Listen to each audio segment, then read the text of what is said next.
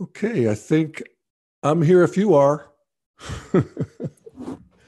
Well, hey, folks, Jeff Salzman here, and welcome to This Week in the News. And yes, that's right. I have changed the title of this broadcast. Still going to do it weekly, but rather than This Week in the New York Times, I'm shortening it to This Week in the News for a couple reasons. One is it's just simply more accurate. I draw from all sorts of sources for this show. Last week, I think it was, or a week or two ago, I talked about Morning Joe, and I pull stories from the Wall Street Journal and The Economist. I kind of try to stay with the pedigree stuff, but we roam all over the place these days. So there's that. And then secondly, and maybe even more important, the New York Times has evolved, as has the culture. And I find that it no longer is the central pillar of my information flow, as it has been for many decades. And I'm good with that. I think it's evolutionarily appropriate. And it actually points to a dynamic that I think is really fun to notice when we think about, the evolution of culture.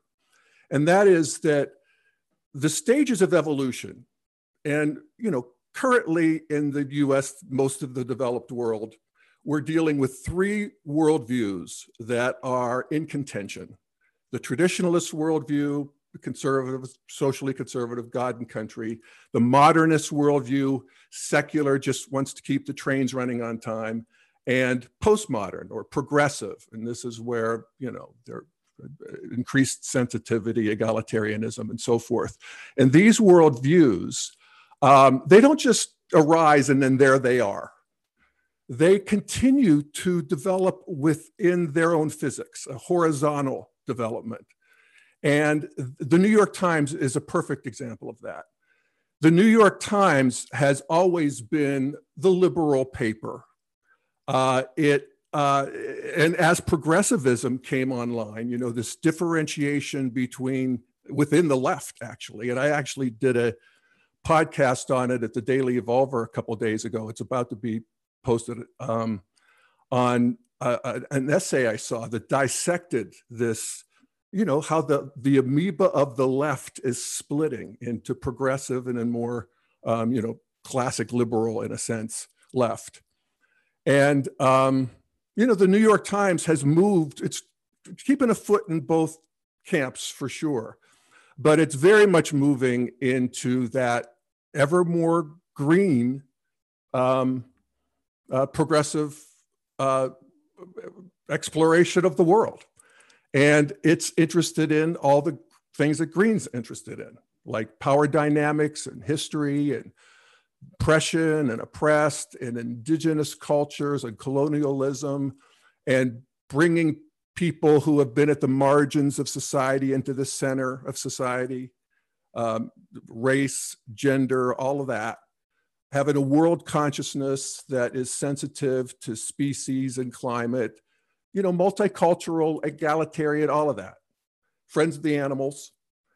I had a friend call me, a good liberal friend, the other day, and she was just horrified. She was reading the science book. She's a science buff.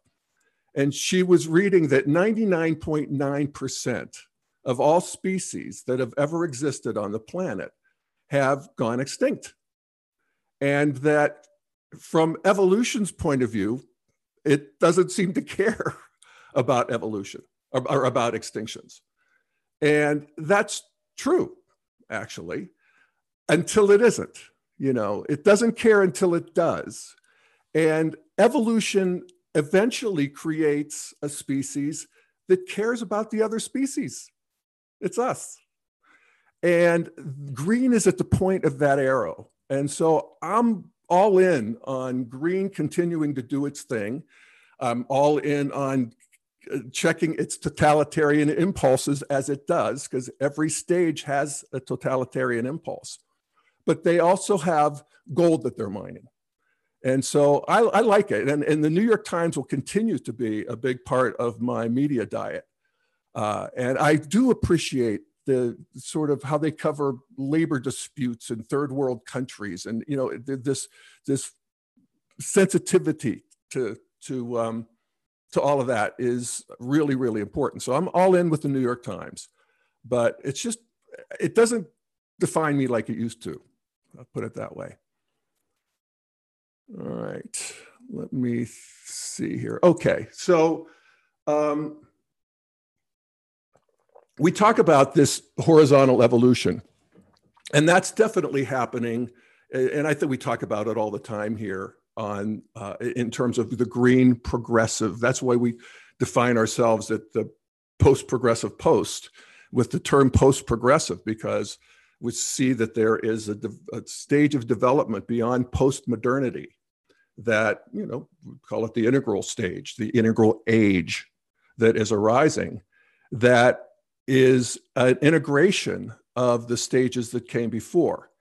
And that is, so there's an integral media, there's an integral press that wants to arise around this new sensibility.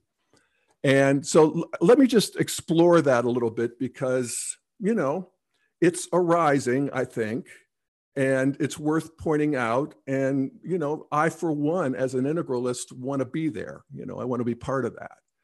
So I guess just to stick with the New York Times for a minute, the New York Times has a lot of integral sparkle to it. Part of it is just being the sort of good old momentum of the orange press, where everything's fair and all points of view need to be considered. There was a narrow range of point of views that were considered. But the New York Times, and basic fairness, does have certainly on the op-ed page, the editorial pages, and I often cite them in the show: Ross Douthat, David Brooks, Bret Stephens. These guys are, as my friend says, they're Republicans with a brain. So they sort of get in the door here. But when they and the New York Times in general are publishing something that goes against the Green Creed, then that's sort of de facto integral. And I noticed yesterday there was a major op-ed by Ross Douthat. It was the case against abortion. And, I might talk about it further. I'll probably revisit this once the Supreme Court rules. But, it was good. It was very legalistic. It didn't have the sort of spiritual juice that I would like. That's the spiritual juice, I do think, is part of what will be defining of the integral press. And, again, that's more of a question than an answer at this point. But again, anytime the New York Times goes against the creed, another one that I'd feature here is an article that was in the op-ed section by Bill Gruskin, who's on the editorial board, and he used to work for the Wall Street Journal, and he's, in the sort of fold of this pedigreed journalism. And it's on the Steele dossier that has been now discredited. And this is what the liberals, including me, ran with for years against Donald Trump. But you can see it. The Steele dossier, what's he say? Indicted the media. Subhead: many journalists were too eager to prove what they thought they knew. So this is in the New York Times, and I appreciated it. And I'm just going to read a couple paragraphs here. He writes, on January 10th, 2017, okay, so this is right after Trump's elected, BuzzFeed News published a photo rendition of a 35-page memo titled U.S. Presidential Election, Republican candidate Donald Trump's activities in Russia and compromising relationship with the Kremlin, unquote. Those who were online that evening remember the jolt. I do.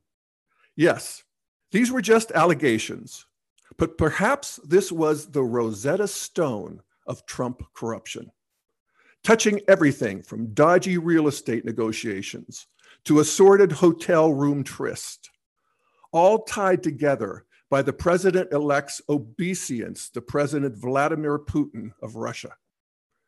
Sure, the memo provided little hard evidence, but, BuzzFeed said, it had, quote, circulated at the highest levels of the US government, unquote, and had, quote, acquired a kind of legendary status among journalists, lawmakers, and intelligence officials, unquote. This, along with tantalizing tidbits like source A confided or confirmed by source E, gave it a patina of authenticity, especially to those unaware that spycraft often involves chasing unverified information down dead ends. Any caveats, even BuzzFeed's own opening description of the allegations as, quote, explosive but unverified, unquote, even those allegations could be dismissed as a kind of obligatory consciousness.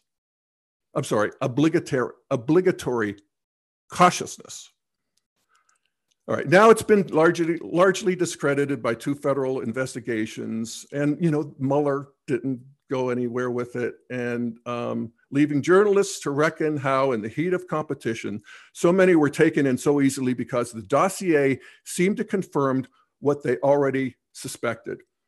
And I think this is a terrific reckoning for liberals, and I'll include myself here. I don't think I did a whole episode on it, but I know I talked about a documentary called Active Measures, which made the case that Trump was, completely the pawn of Russia.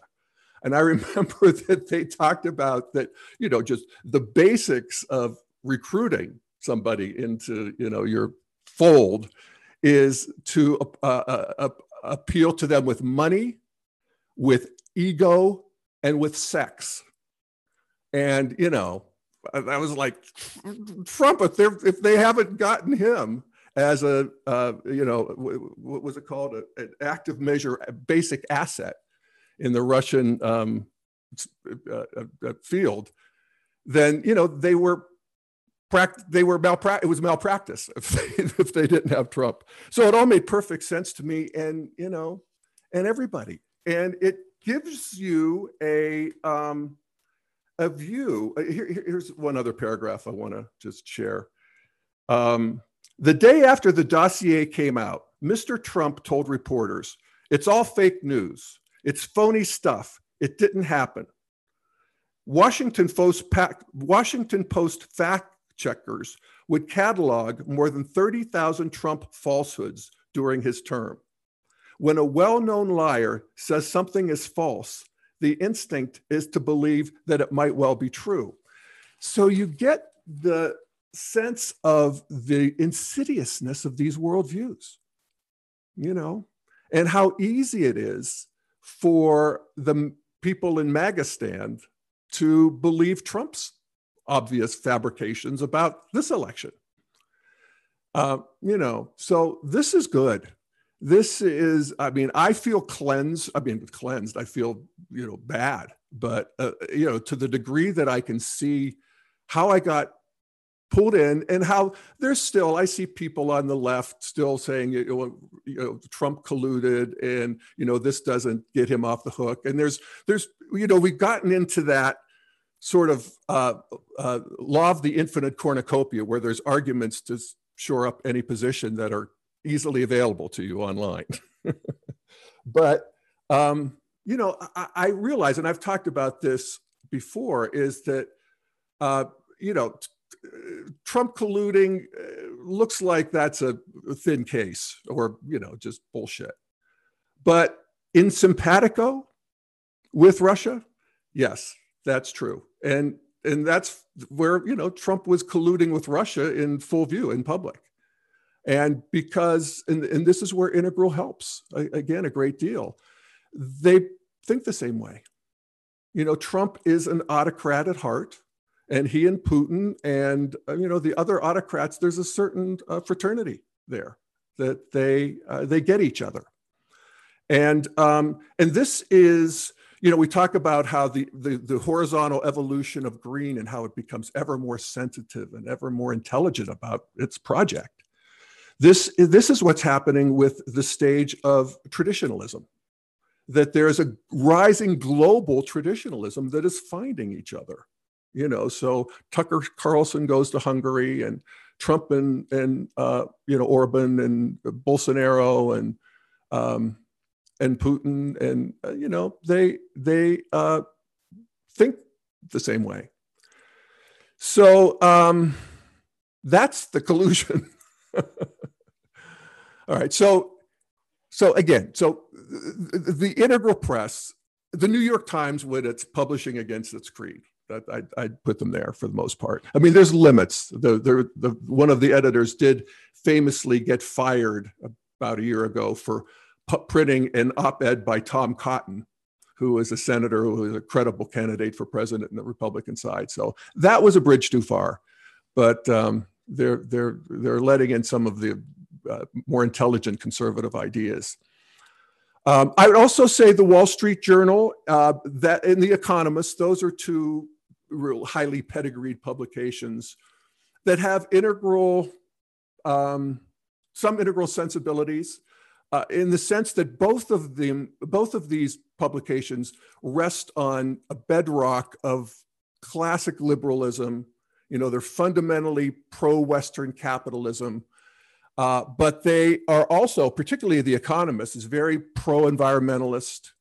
That neither of them seem to be quite all in on multiculturalism, certainly not like the New York Times is. And they both, particularly The Economist, spends a good bit of time pointing out the totalitarian aspects of extreme green, like the thought police and cancel culture.